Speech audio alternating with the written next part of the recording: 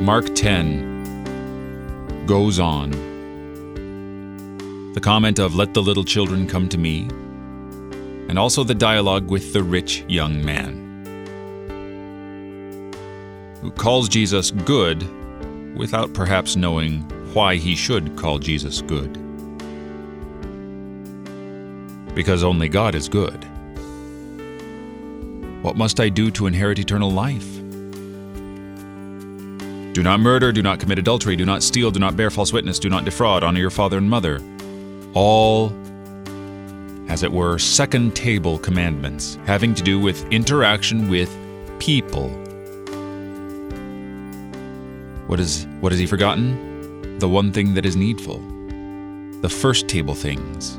How are you right with God? And Jesus loves him. And when he goes away sad, because he has great possessions,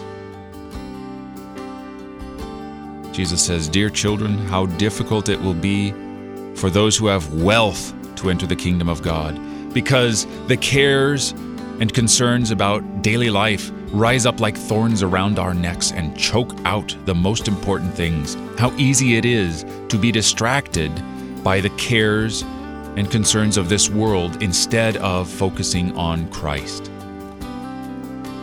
It can be done. It's not impossible, but how difficult." You're listening to Oratio, part of your morning drive for the soul, here on Worldwide KFUO. Christ for you, anytime, anywhere.